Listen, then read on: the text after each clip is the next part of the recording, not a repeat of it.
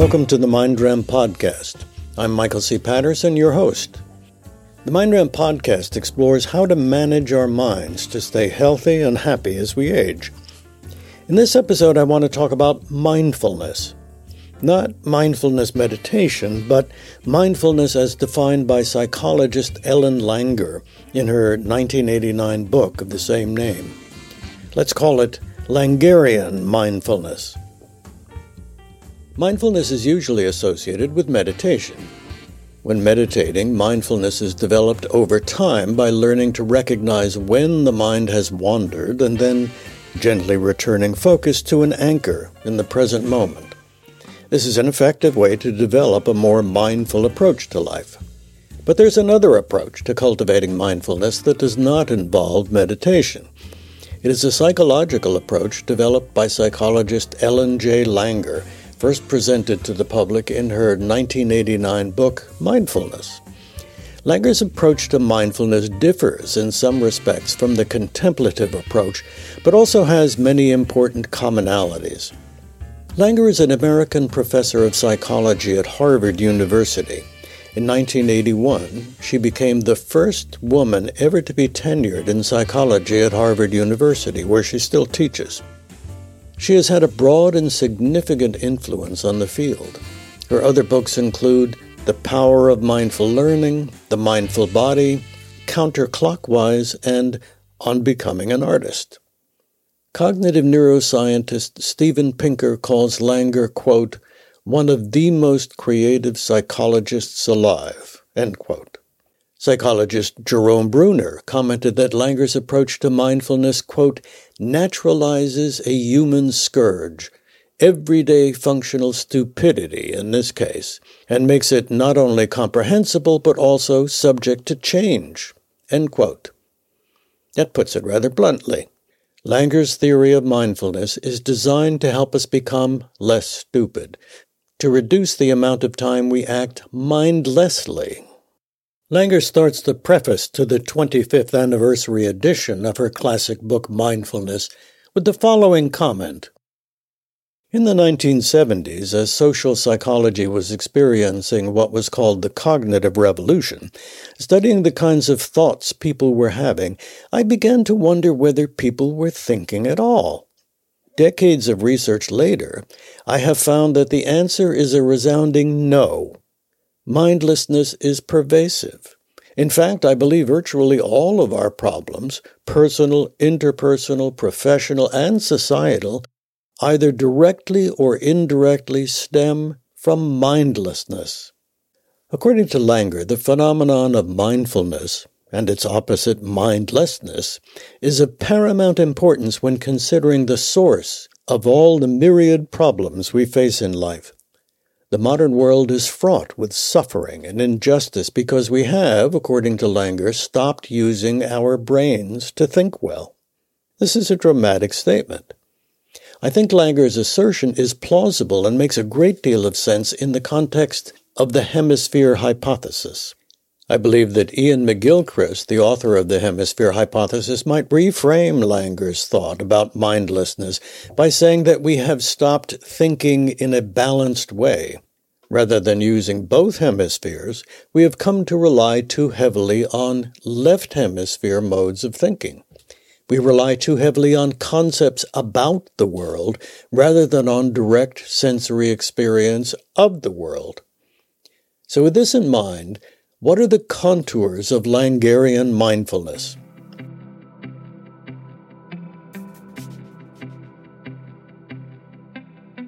Langer says that mindfulness is characterized by three types of mental mistakes. The first mental mistake is being trapped by categories. The second mental mistake is being driven by automatic behavior. And the third mental mistake is viewing situations from a single perspective and without putting things into context.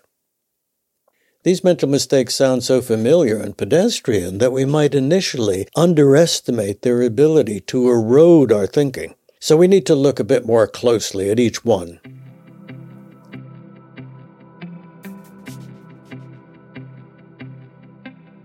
Trapped by categories. What does it mean to be trapped by categories? Well, first of all, what is a category? One way to think about categories is in terms of what the left and right hemispheres do with sensory information.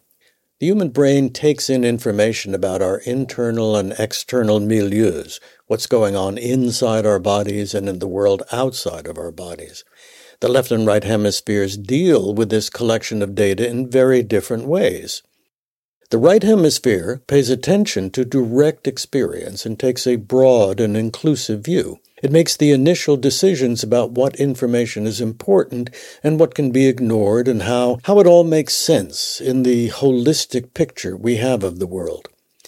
The left hemisphere takes individual bits of information gathered by the right hemisphere and categorizes it.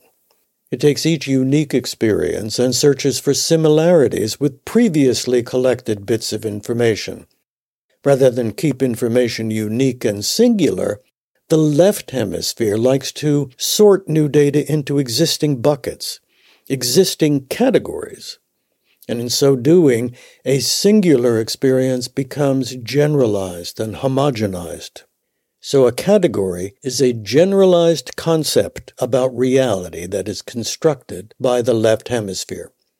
For example, the trees on the West Coast, where I now live, are very different from the trees on the East Coast, where I grew up. It's fascinating to see the unique and often bizarre shapes of the cacti that grow in the desert West.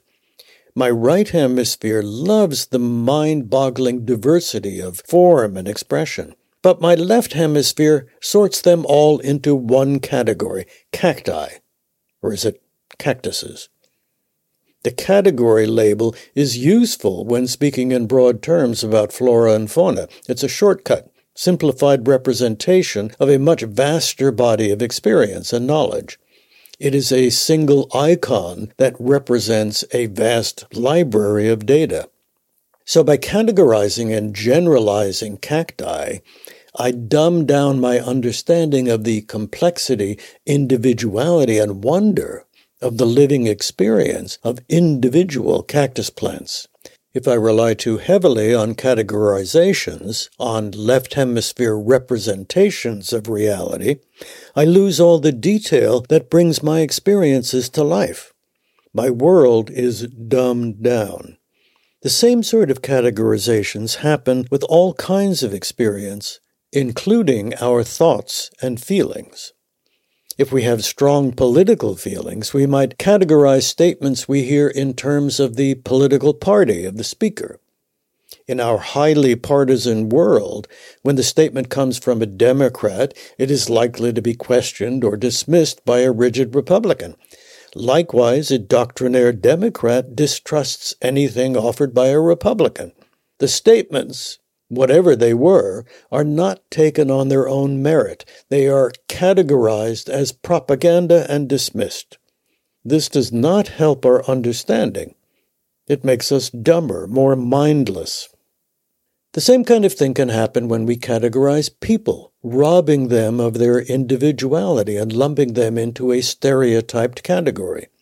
When we categorize, we ignore the individual differences and focus instead on previously decided characteristics of a group. A person is not a unique individual, but becomes a representative of a group such as people of color, white supremacists, homosexuals, abortionists, election deniers, MAGA Republicans, liberals, pinko-finkos, socialists, conservatives, autocrats, and on and on and on and on. Langer describes entrapment by categories as, quote, premature cognitive commitments, end quote. When we treat individual experiences as though they are simply examples of a category, we prematurely commit to fixed concepts about them and close our minds to further information.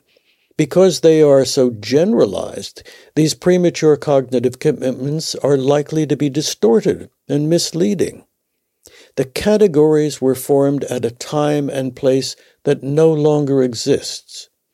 They not only lack details, they exist within an obsolete context and represent a single perspective.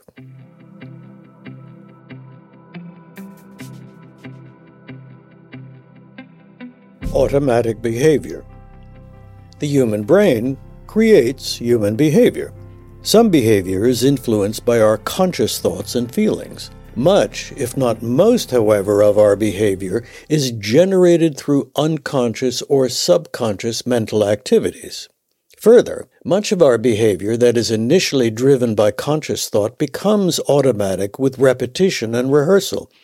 We develop habits, we learn routines, we adhere to rules and regulations. In many situations, this automatic behavior is quite useful, even essential. Consider how automatic and easy driving a car has become. Consider what chaos would ensue if we needed to consciously think through every aspect of driving as we did when first learning. I found it amazing and comforting how well drivers adhere to the rules of the road. What would happen at a busy intersection if we didn't automatically give right-of-way to the car to the right, or to the car that first got to the intersection?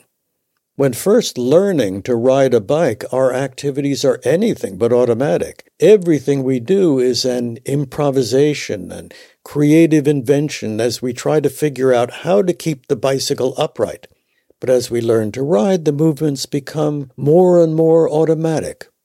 Once learned, the physical requirement of riding a bike needs to stay automatic. When we learn physical procedural routines, such as riding a bike, driving a car, shooting a basketball, stroking a tennis ball, or even just simply walking down the street, it's useful to remove conscious thinking and allow our unconscious mind to be in control. Conscious thought is too slow and too likely to consider options that will just muddle the mind. Think too much about walking, and you will fall on your face. Automatic behavior is efficient. It represents a kind of division of labor within the brain.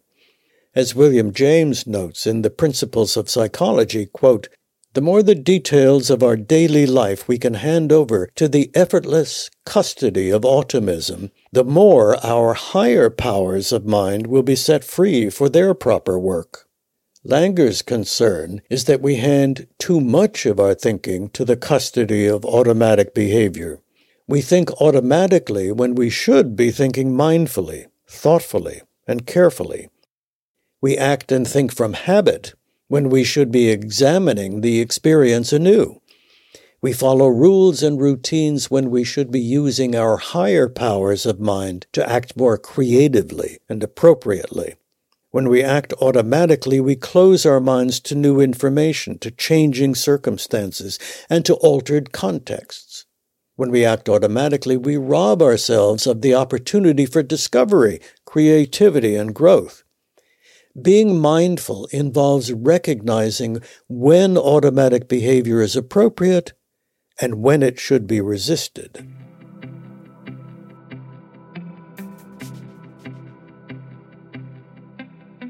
Single perspectives.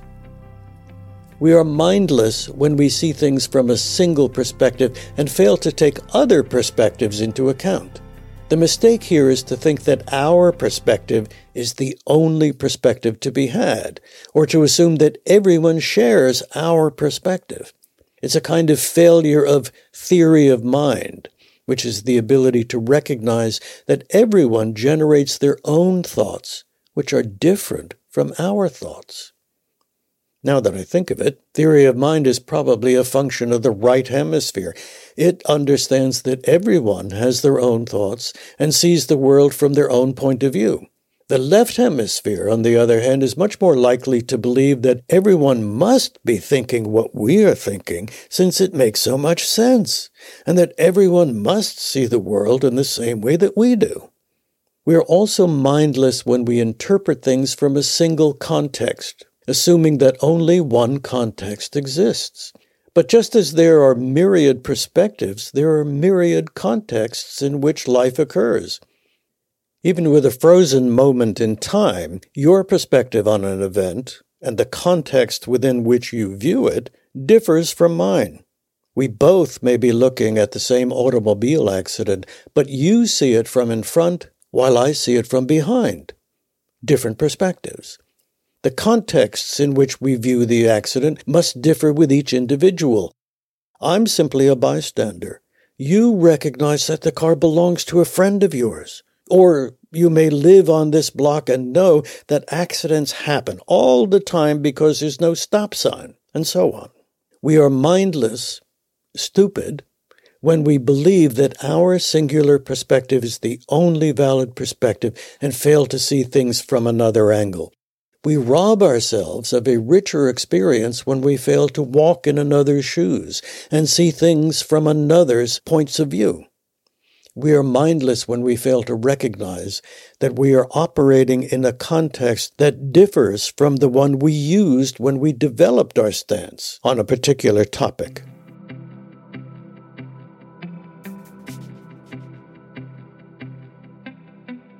Mindfulness. We can take these three characteristics of mindlessness and flip them to get guidance on how to cultivate mindfulness. As Langer says, a mindful approach to any activity has three characteristics. One, the continuous creation of new categories, openness to new information, and an implicit awareness of more than one perspective. So, create new categories. When we resist the urge to categorize and label what we experience, we give the object of our attention a chance to reveal its unique and individual nature.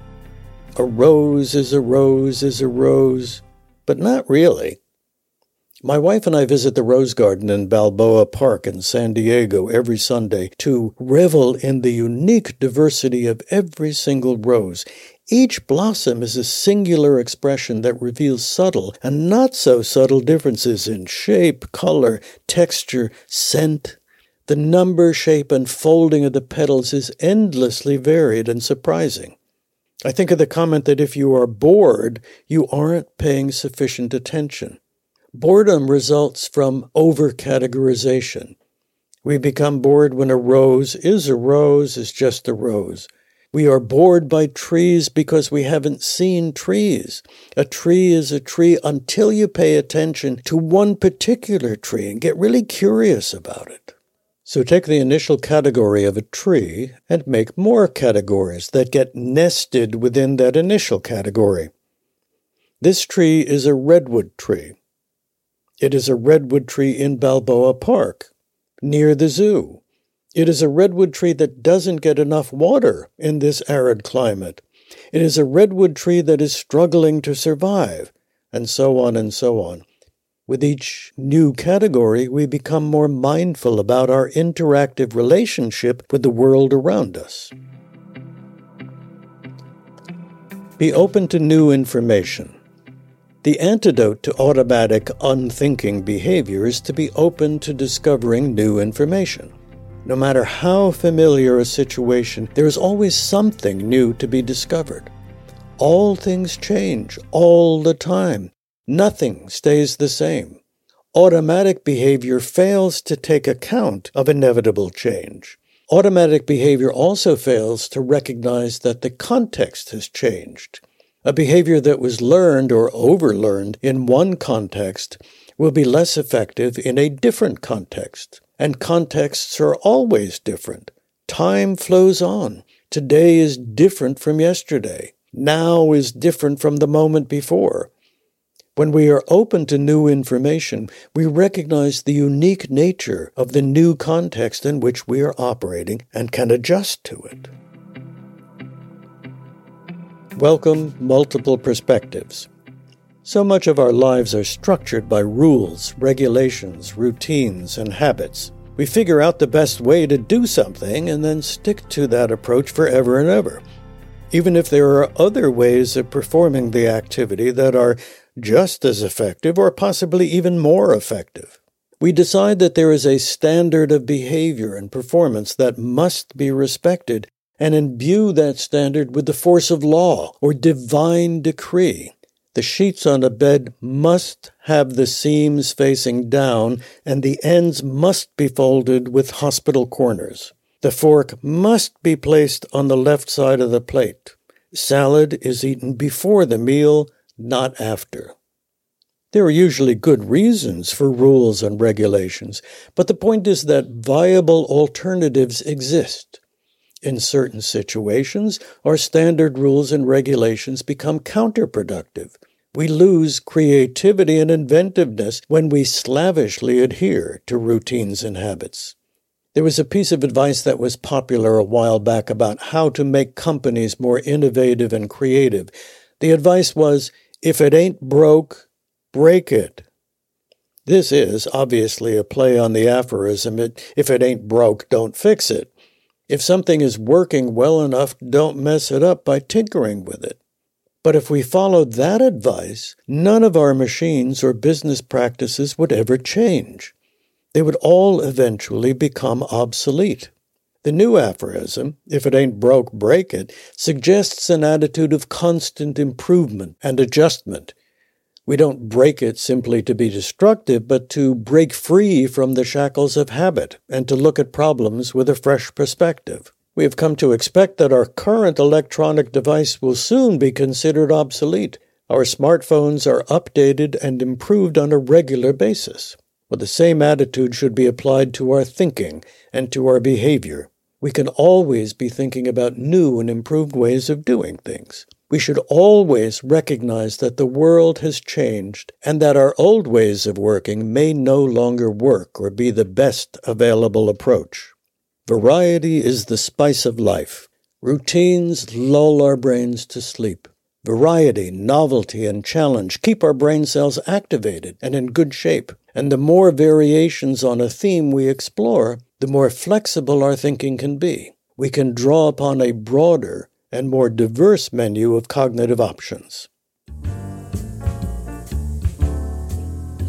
All right. So according to Ellen Langer, we can all learn to be a bit smarter and avoid mindlessness by paying attention and correcting actually I'll make it 4 basic mistakes. 1, being trapped by categories, by premature cognitive commitments. 2, by being trapped inside automatic behavior. 3, being trapped inside our single perspective and failing to recognize that other people have other perspectives that can provide us with much more information. And I'll add this fourth, being trapped in an obsolete context and failing to recognize that what seems to be true in one context will seem to be false in another. Thanks for listening to Mind Ramp, where we strive to ramp up our mental ability to stay healthy, happy, and wise as we age. Please visit our website at mindramp.org if you want to learn more about our investigations of mind management or to sign up for our weekly newsletter. Till next time, live long and live well.